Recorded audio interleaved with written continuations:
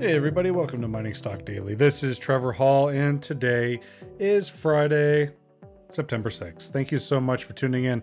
This is going to be our last in-depth interview before the Beaver Creek Precious Metals Summit and the Denver Gold Forum, where I will be collecting a lot of content, doing a lot of interviews with a number of executives from junior mining companies from all over the world. So looking forward to that and airing those conversations with you in the weeks to come. Just a reminder, miningstockdaily.com is now live, and we are starting to upload more content into the archives from previous shows, and that includes transcripts and the audio recordings from those podcasts. So please be sure to go to miningstockdaily.com and also subscribe to the podcast if you have not yet done so. Before we get to my conversation with Peter Bowdish, I want to thank our sponsors. That's Integra Resources, Pacific Empire Minerals, Minera Alamos, and Western Copper and Gold. Thank you so much for supporting the podcast, and I'm very much looking forward to catching up with all of you in the next few weeks. So my interview with Peter Bowdish, you may not recognize the name, but you might recognize the face or vice versa. But Peter has 40 years of experience. He's done it all, from exploration geology to mine engineering to mergers and acquisitions and directors of mini boards. So it was a great conversation. I was really humbled to be speaking with Peter because we've known each other for a number of years, but haven't necessarily done an interview for the podcast. It's a pretty meaningful conversation. How do you wrap up 40 years of experience into one 30-minute interview? I hope you get a lot of value out of it, as I did too. We actually get a little philosophical about the industry and bring it down to earth a little bit, which is nice. So without further ado, I'm going to start my conversation with Peter. Thank you so much for tuning in. Have a great weekend, and look forward to seeing as many of you in the weeks to come. Thank you so much.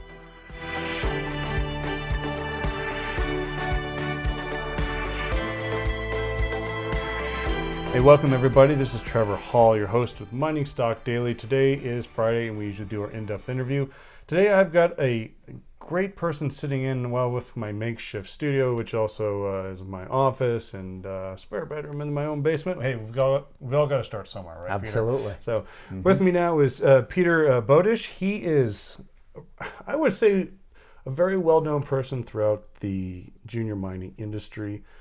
You may recognize the name but not the face, or recognize the face but not the name. But the fact is Peter has over 40 years of experience in the mining industry, strong background in corporate management, anywhere from exploration to feasibility study stage and mine construction, operations, decommissioning. Peter, my first question for you, is there anything in this industry you have not done? Oh, that's a very good question. There's probably lots of things I haven't done, but there's a million things that I've touched or broached on. I'm a bit of a jack of all trades rather than a master of one particular group. I started out as a geologist and then changed to mining engineering, and then slowly it all came together when I got going within the Noranda group doing mergers and acquisitions. It's a great way to get to know every part of the industry. But at the same time, I kept in touch with operations, getting them going, closing them down, and working with them. So production is my preference, although in this industry you get into the exploration and the promotional side of the business as well. So is geology something that you had interest in at a young age? And you went to school in your undergraduate university in geology, correct? Correct, yeah. And was that in Leicester? In Leicester, in England, yes. Yes. So, tell me what took you to Leicester. Oh, I was born and brought up in Yorkshire. Okay. In England. I started collecting rocks when I was about 10 years old. Started to go caving, spelunking for the North Americans. And then deeper and deeper into mountain climbing and stuff like that. But caving was my main sport throughout my teenage years. So I'm very comfortable in underground situations. Yeah. I started to do geology at high school, at grammar school, and then continued on to university. I finished university in 72 and went straight overseas to Africa to work on a mine. And what was your first job on the mine in Africa? It was a mine geologist at the Marampa iron ore mines in Sierra Leone.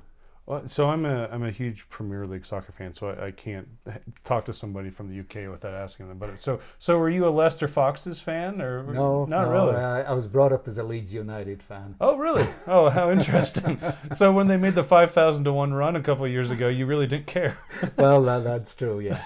But no, I was proud of Leicester when they won. Yes, Okay, very it was good. very, very good. All right, well, back to business.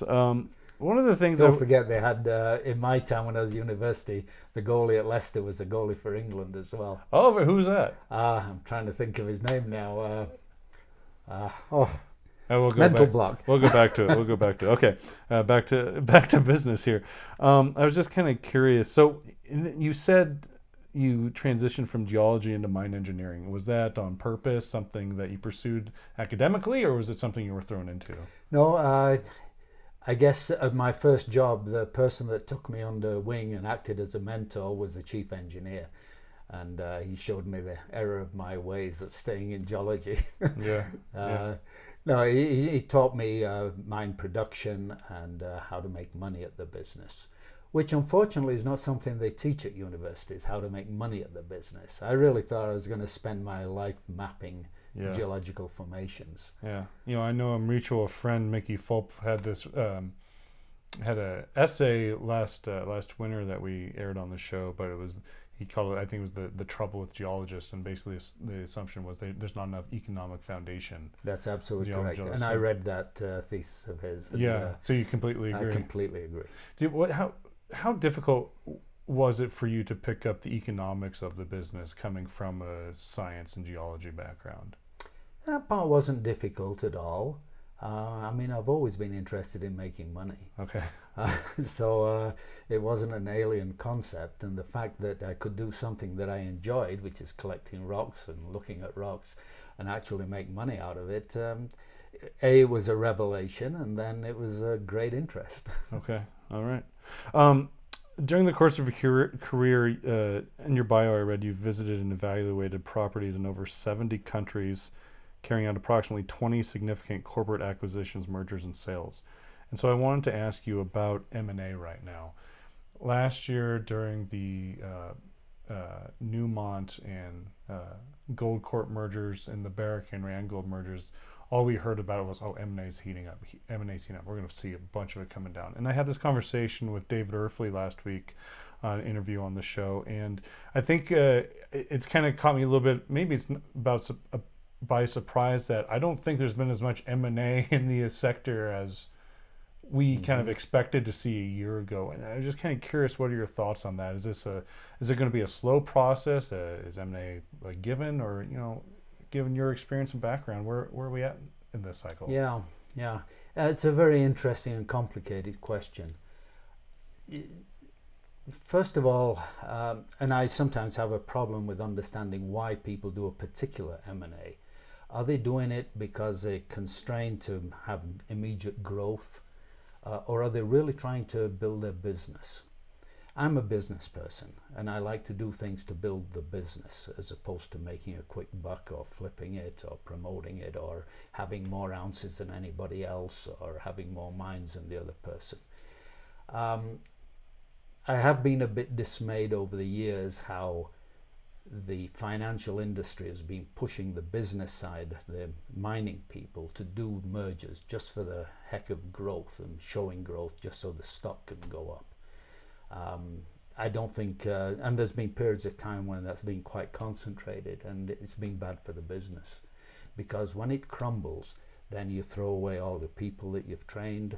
You get this lag in people of a certain age or a generation of mining people, so the industry flounders if that's the reason for doing the M&As. So do you think that's you take more of a traditional, maybe romantic view of the industry, like, you more or less are sticking with the people on boots on the ground rather than the people up in the corporate offices in Toronto or New York that want these mergers to come through? I would tend to agree with that. You can't ignore any aspect of the industry. Right. You do need the top guys, the promoters, the drivers. You do need the financing. You do need new equity coming into the system. But you also need the new blood down at the bottom making the work happen. Yeah. You can't just make a spreadsheet and say, I'm going to make money. Somebody's actually got to do the work. And that's where the two sometimes don't jive with each other. Was there anything that happened in your career that maybe set that mentality of yours and thought that, you know, what I'm seeing or witnessing now I don't agree with, and has maybe formed that opinion? Yeah, I won't say it's now. I think it's something I've recognized over a whole career. But it changes in style and character a lot as you go along. It tends to be driven by the commodity cycles. And if you look at commodity cycles, go back to 1900, the wavelength and the amplitude of these commodity cycles, be it gold or copper or whatever, they started off nice and slow, and then like a wave coming to shore, they get steeper and bigger. And I don't know what happens when it becomes vertical. You have infinity loss or infinity gain, I guess, but you have a tsunami effect arriving down at the bottom. But the industry down at the ground level goes with that, obviously. If a company can't make money on a down cycle and it goes out of business, you lay off all your people, they go off and do other things and never come back to your industry. But the M&A part of it also tends to go with it. When you're on a bull cycle, everybody wants to become bigger and better, and the bankers and the brokers and the financial industry and the investors are encouraging this. And it gets overheated, and that's a problem. Whenever you overheat, that's when eventually it crashes and you end up with the problems. Is that what happened years ago? You know, we were chatting. I was chatting with somebody a couple of weeks ago about, you know, majors have been known to make mistakes in their acquisitions and spending too much money and kind of getting over their head. Is that kind of what you're talking about here, where it's getting overly heated and people are overvaluating projects that they're acquiring? Do you think that some of the majors that maybe are looking at projects for acquisition are going to make the same mistakes, or do you think that that's maybe behind them again? Never behind. Again, it goes with the cycles. Things get very heated up and the competition gets quite fierce, and people start offering bigger premiums for the sake of giving a premium. If you're paying a premium because you can see something better in the geology or the future of the mine, or you can do something quite differently and make a lot of money that you're just not disclosing to the seller, then fine, pay a premium. But don't pay the premium just because there's more ounces in the ground that you'll never know if you're ever going to get them out of there. Yeah. Actually, it's a good question I want to ask you, because I've always wondered about premiums itself. So during an acquisition, and let's use the Atlantic Gold St. Barbara's acquisition that happened a couple months ago. You know, I haven't been involved in the business long enough to understand what a good valued premium is in an acquisition, but I've seen things from 20% to 40% over the last year and a half, and nothing's really stuck to me as an investor that says that is a good premium for my dollar. And I'm just kind of curious, like, what is a good premium? Is it 40%? Is 30% enough? Is it higher than 40%? I guess, what is an investor, a typical retail investor playing in this sector? What does a good premium look like? I don't think there's an answer to that question, quite honestly. I think a lot of people, well, the question you're asking basically comes to comparables. And how do you compare with other people in the industry? And yes, it tends, especially in good time, tends to run around 30% as a premium, somewhere between that 20 to 40, although it sometimes goes outside of it. But just paying a premium because everybody else is paying a premium, or it looks like they're paying a premium, is not a correct way of valuing things. Okay. If they're paying the premium, like I suggested, because they can do something better, or they see how that they are going to earn that premium, as opposed to just hoping that the price of the metal will go up at some future date, or some promoter will pay an even higher promoter amount to them. Those are bad reasons for doing it. But if you have an internal business reason for doing it, then fine, go ahead and pay it. Okay. I wanted to ask you about financings, actually. So in your recent endeavor, you were with Pembridge, working with the Mento Mine, and you have worked with them through the financing with, I believe, was it Sumitomo? There's a portion of it that works with Sumitomo. There's also a large portion of private equity involved in Okay, it. so that's not necessarily my question, but my question is kind of an overarching look at where we are with financings right now. We've seen a lot of money coming in. I mean, I think Eric Sprott's put over $120 million of his money that he's profited from Kirkland Lake into many junior resource sectors. The hope is that we're going to see more smart money coming back from their vacations, and next week in Beaver Creek, Precious Metals decide where they're going to allocate some of that money. In your mind, is financing now for projects going to get easier with this new cycle, or are we still going to be struggling to raise capital for exploration projects moving forward? I don't quite know how that's going to happen. I'd like to think that new money will come in as the price of the metal goes up, and specifically gold we're talking about at the moment, although copper has taken a sag at the moment. Right. But that's a commodity thing, more in line with the trade disputes that are going on. But gold has got a good number of reasons to continue going up, and I'm very bullish on it, and I'm hoping that it'll attract other people to come into the investment business. We've had a lot of competition over the last few years with cannabis, with cryptocurrencies. Sometimes it's the real estate market, you name it. Money moves where money can make the most money, and lately it hasn't been in the metals business. But because it was sagging so much, there's a lot of upside opportunity. So I hope people will recognize that and come into it. It tends to be a slow process getting money back into an industry that has kind of failed in the past. Has it always been that way? Because all I've heard from other industries outside of mining and mineral exploration is that there's so much money available. There's so much venture capital available. Does that just describe the failure of the industry to really put itself in front of new, younger money? And how do we fix that? There is a component of that, and I do worry about that personally, that young people don't understand or have not been taught where their products come from. They all think that, I shouldn't say they all, many people think electricity comes out of the wall and you name it, it just suddenly appears. Right. And the fact that it has to be mined and worked and smelted and produced into whatever they need, kind of, many people are oblivious to that fact. And it's always just racked my brain because it's, it almost seems like any programmer or a lot of programmers who have a good idea for an app or software can go approach some venture capital company that has some sort of fund with money to allocate towards these types of things. And there's a lot of avenues to get that programmer money to start producing the app and see what happens. It's not a whole lot different than the way financing happens for junior mining companies, right? Mm-hmm. But it almost seems that as the industry on the technology side, as that approach to capital has expanded in ways that it's almost hard to keep up with anymore, but also readily available, the mining and exploration industry has kind of stayed in that little bubble, continued to try to pry money towards the same people that go to PDAC, that go to precious metals, that type of thing.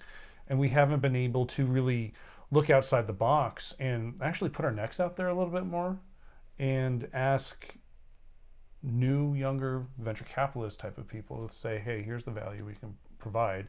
And here's what kind of return we think we can provide, but we got to have the capital to get there first. Have you seen anything new on the financing side or capital side that's in the last 5 years, or are we still doing the same thing we did 20 years ago?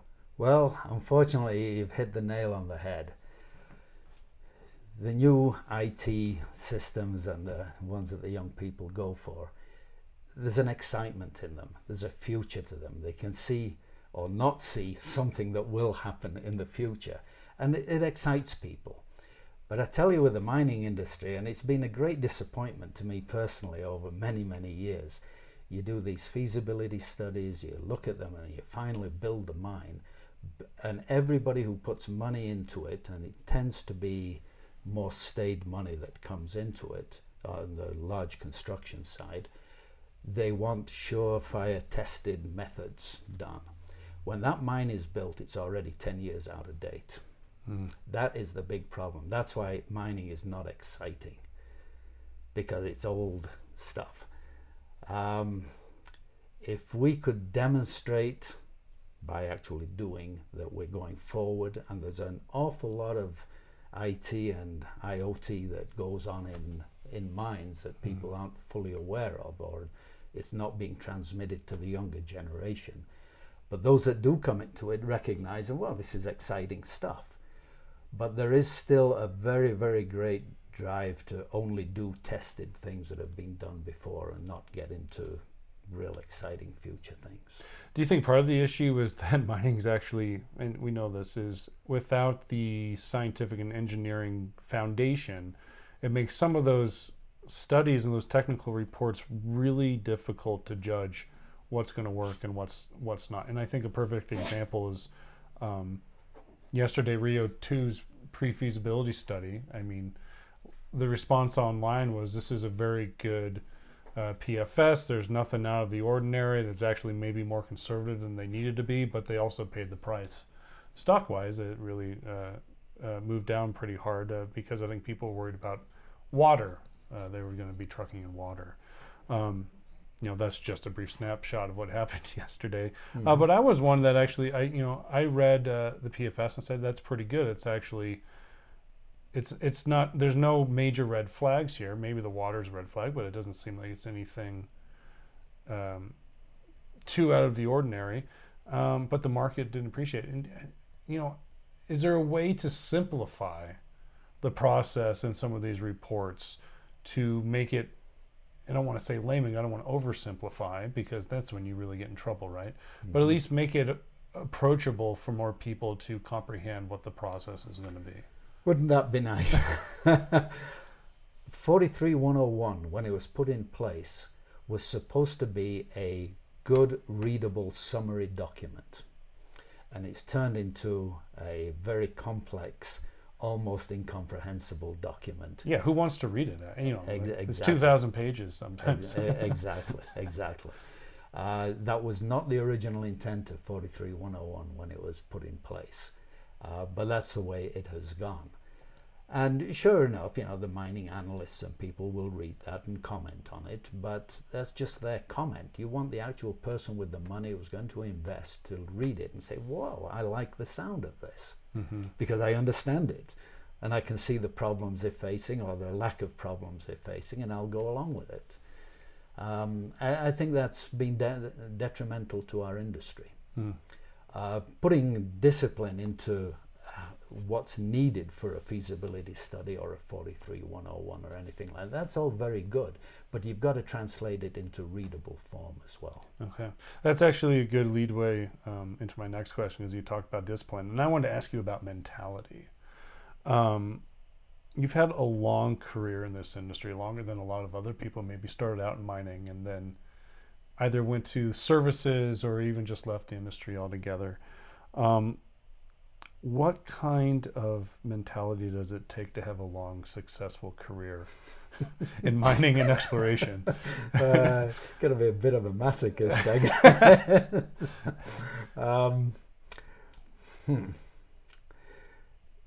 You need financial staying power, that's for sure. What do you mean by that? Well, depending on where you are, at what level in your career, can you put up with a layoff? Can you put up with a reduction in your pay and still keep your manner of living? So you have to be kind of diversified in how you're getting your money. That's one recommendation I have for young people coming into this particular industry. Don't just rely on that paycheck coming every Friday afternoon. Have some investments that are doing okay. Get into the whole scheme of things. So you're actually making some money maybe in some other ways, so that if things go bad, you can hang on without having to break into your IRAs and RRSPs and all the rest of it, which is very detrimental to your later in life future. So that's one thing. You've got to have some kind of staying power. You've also got to be very willing to run around the world, go where you can go. Now the world is getting more complicated politically. There's a lot of strife around the place. Immigration's got much more complex in countries where years ago there was no real immigration problem. And that was part of the excitement and the lure of the mining industry, to go work in Thailand or parts of West Africa and whatever, and stay alive.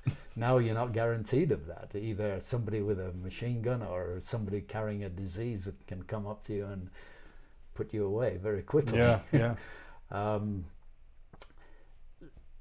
I find that a lot of young people today with their...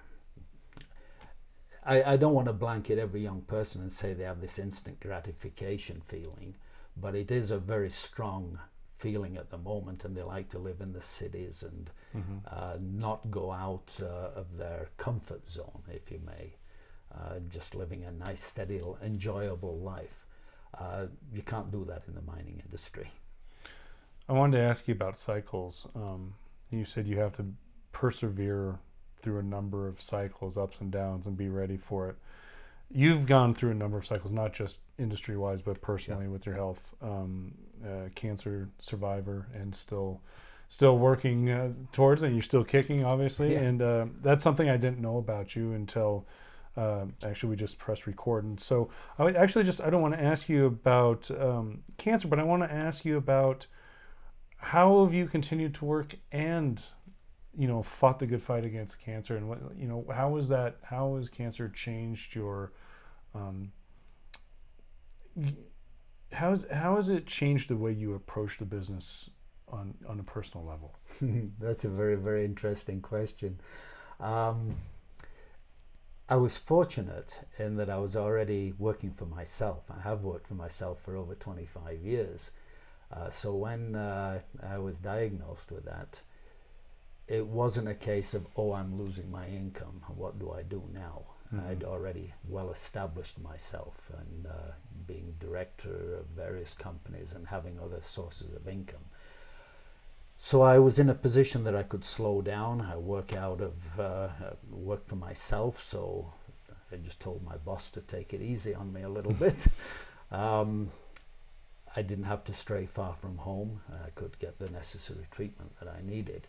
At the same time, still being involved. And I remember being in a hospital bed for quite a while and doing conference calls, board meetings and what have you. And it actually kept my strength up doing that, as opposed to depleting my strength. It gave me energy my mind was still working on many other things.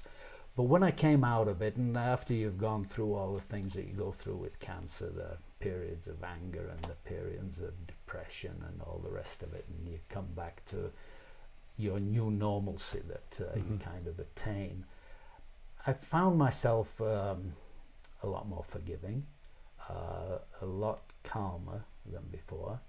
I could put up with other people's problems, indiscretions, you name it. Not totally, but to a larger extent, put it that way. A lot more peaceful. Things will get done. Don't worry. Just stick to your knitting, look forward, and keep going. And I also had a much greater appreciation for the younger people now. Before the cancer, it was just get out of my way.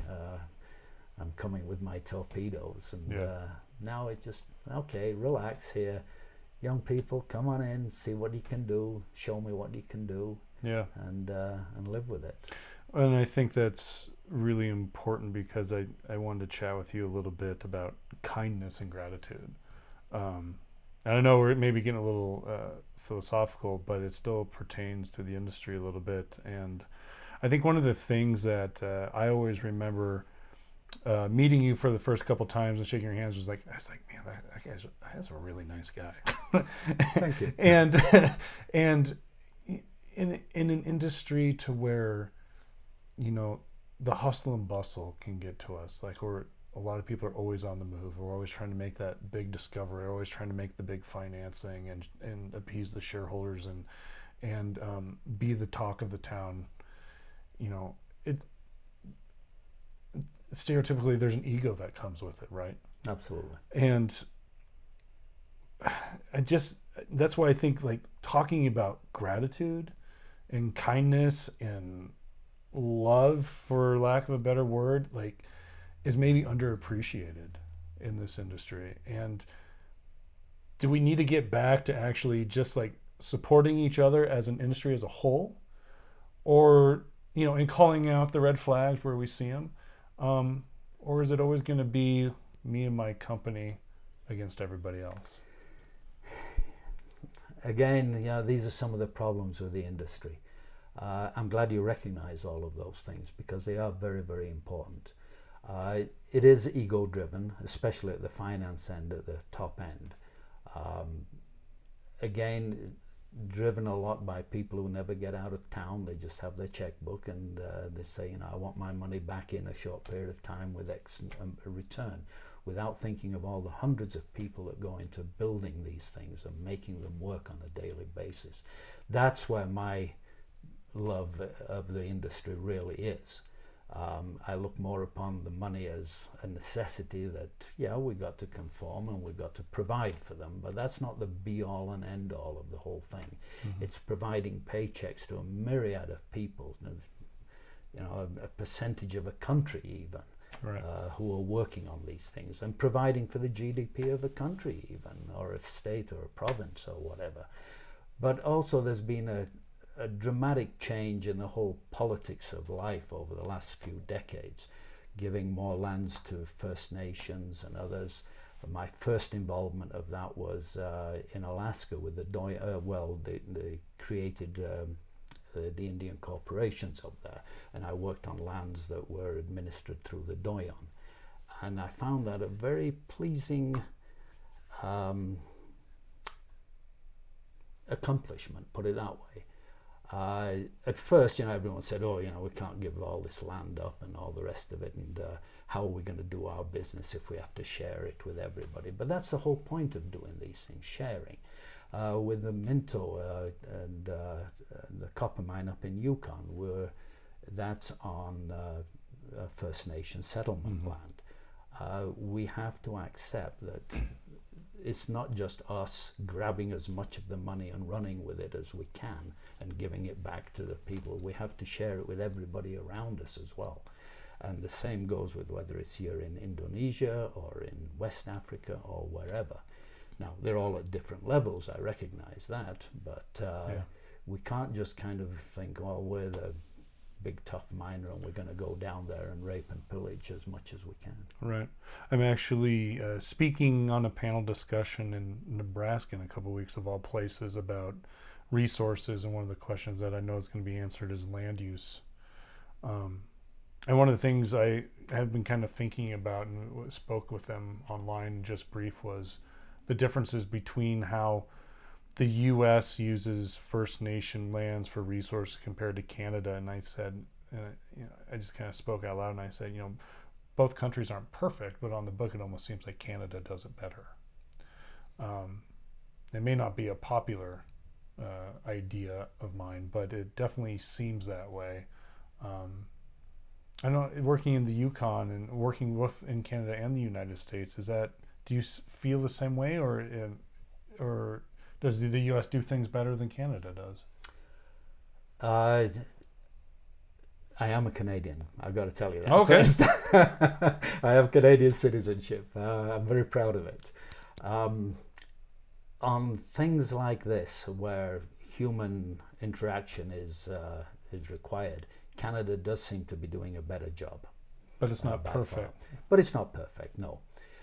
But also the people have to recognize it as well. Now, if you just try and compare the very simplistic parts of American versus Canadian politics, America is very polarized. You see what's going on right now, the progressive left, and then there's the far right as well. The politics down here is just getting extremely polarized. But the same goes for everything else in daily life in America. Yeah. Some of it's driven by Me Too, some of it's driven by just the way it's gone. Canada is a much gentler society when it comes to the politics of it. But at the same time, the people also have to recognize, so there's been settlement lands to the First Nations. I know there's a lot of people saying, oh, we've given up too much, but that's not the point. The government of Canada that was elected by the people said, this is what we're going to do. So accept it, work with it. Don't try and fight it in any way. Don't try and your duty to negotiate. Don't try to short circuit that or not give enough information. You got to work with everybody around you. That's been decreed by the government that was elected by the Canadian people, like it or not. So go with it. Yeah. We have spoken a lot of things about things that the industry have maybe struggled with and failed in the past, but I do want to spend some time talking about what the industry has done really well. And one of the things that I think that the industry has done well actually is going to take place here in Denver, and that's both the Precious Metals Summit and Denver Gold Forum. And we are lucky enough to both live in Denver. You actually live down the street from us, which is, we didn't realize that until about a year ago. But it is a really good time to welcome everybody to the United States that maybe doesn't get a whole lot of all of the exploration and mining highlights in the news. You know, Canada and many parts of South America and Africa have more established mining industries. That's on the perception of most people. But Denver is really a big hub in the United States for this. And so once a year, the global industry embarks to Denver and the mountains to do this. What are some of the things that you are looking forward to, conversations you're looking forward to have while many of our friends come here and, tell their stories? Right. Yeah. No, Denver is a great place. I came here 27 years ago. It was a kind of the tail end of Denver being the mining capital of the U.S. It's now spread out a little bit, a bit of it in Reno and various other places as well. But there's still quite a number of significant people here in town. It tends not to have the financing part as well as, say, Toronto. Toronto has the consultants, the companies, and the financing all in one place. It's lacking in Denver, but on the finance side. So a lot of finance people come here and we get caught up a little bit on what's going on in the finance. But it also lets the finance people see a little bit of Denver and what nature is. A little slower pace of life. That's right, yeah. More enjoyable, nice scenery and all the rest of it. But seriously, there's a lot of new ideas constantly coming out, and it's good to hear the CEOs of companies expressing the way they see the future of their companies. I enjoy going to listen to the talks and talking to the individual CEOs and senior management and see what's turning them on about their particular property, as opposed to just reading about it and trying to deduce it myself. That's very, very important. But you also want to know the financial health of the company. And again, you can sometimes miss that with all the promotion that goes on. You really want to quiz the CEOs. How much money have you got left? How much are you raising? How's your financial structure in the corporation? And in a more social-like setting, you get a far, far better feel than just reading a presentation or looking up at the charts out there. So that's what I'm looking for. But I'm also constantly looking for, and I'll advertise myself, new board positions on companies that I like. I might even put some seed capital up for it. I've done some of my best investments have started off with private seed capitals. Not enormous amounts, but they turned out to be very successful. And then I might like to go on the board if I share the vision with the CEO. And so I spend a lot of time seeing, is there a vision that I just happen to share out there at the moment? Are there any companies out there right now that you're really excited about, you don't mind sharing the idea with? Well, I am a director of Avino Silver Mines. That's run by David Wolfen, and I'm very proud to be a director of that. I've been director for a little over a year on that. Mining silver in Mexico, but we've got a very exciting rejuvenation of a famous old mine in British Columbia, the Braylon mine, where there's been new geological ideas put in, and it's starting to get results. We're not quite there yet in We've been putting out the news releases, and anybody could read that, but it hasn't been structured yet to say, we've got a mine for the future, guaranteed. We're not quite there yet. But the silver mines in Mexico are doing okay with the price of silver going up. It's a bit of a relief, I've got to say, because our all-in AISC is all-in sustaining cost is somewhere around the $13 silver equivalent an ounce. So when it was at 15, we're a little tight, I've got to admit, but at 19, we're making a few extra dollars there. And how has the share price performed in the last couple of weeks? It's obviously come up from earlier in the year when we sagged down to about the 60-cent level in the kind of the dog days of the silver price. Right now we're hovering around the 90 cents, I think it's 89 cents today, and the market cap is somewhere around the $60 million mark. And what's the ticker symbol for? ASM. ASM, traded on? On Toronto and New York. Okay. Avino Silver Mines, ASM. All right, there you go. Peter, thank you so much. I really appreciate you and appreciate your time, and this was a very thoughtful conversation and one that I've been wanting to have with you for quite some time, so I'm glad we could finally make it happen. A few days before a lot of our friends come and join us here in Colorado, so I look forward to seeing you at work both in Beaver Creek and at Denver Gold, and thank you so much for your time. Thanks, Trevor. It's been fun.